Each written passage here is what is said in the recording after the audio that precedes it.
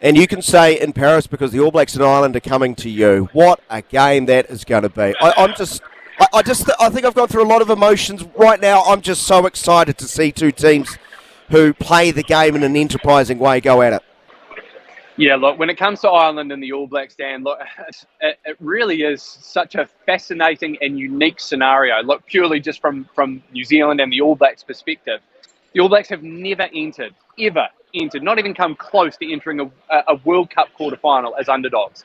But they do here, and quite rightly they do here, not just because of the recent history between the two sides, but also just the way that Ireland have been playing. The way that they put away South Africa earlier in this tournament was just so clinical and so just so deeply impressive, I think, that they could put in a performance like that, a complete performance on both sides of the ball, obviously, defence and attack.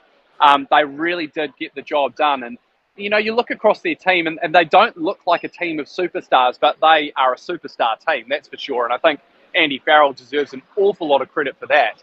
And there's no question that this All Black side is coming up against a very imposing and an impressive team this weekend. And it's just going to be fascinating to see whether this All Blacks team can rise to the occasion and whether they can find another level, another gear. Do they have something up their sleeve? Because on the face of it, it is hard to say with any confidence that this All Blacks team is going to win, is going to be able to put together a performance that's going to be good enough to knock over an Irish team that just seems so complete at the moment. But that's what's fascinating about this task. That's what's fascinating about this whole occasion as well for Ireland. You know, there will inevitably be, unless they blitz the first half and they put the All Blacks to bed and stun us all, there is going to be a moment or a period of time in this game where you just know that the Irish pressure is going to tell, because there's going to be about 60,000 fans in that stadium who have come here because they hope and they sense that they might witness something special, that they will knock off not just the All Blacks, but get past the semi-final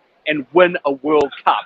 Now, if we're at the 60-minute mark and this match is close, and then you can have players like Dane Cole, Sam Whitelock coming onto the field, they're going to be chirping away, and they are just going to start turning up the dial and putting the pressure on this Irish team just to see whether they've got what it takes, to see whether they've got the mettle to back up what they've produced over the last, 17 test matches that's taken them to the number one team in the world. There's been plenty of occasions where the number one team in the world in lots of sports have failed to live up to expectations when it comes to a World Cup, and that's what's special about these tournaments, Dan, isn't it?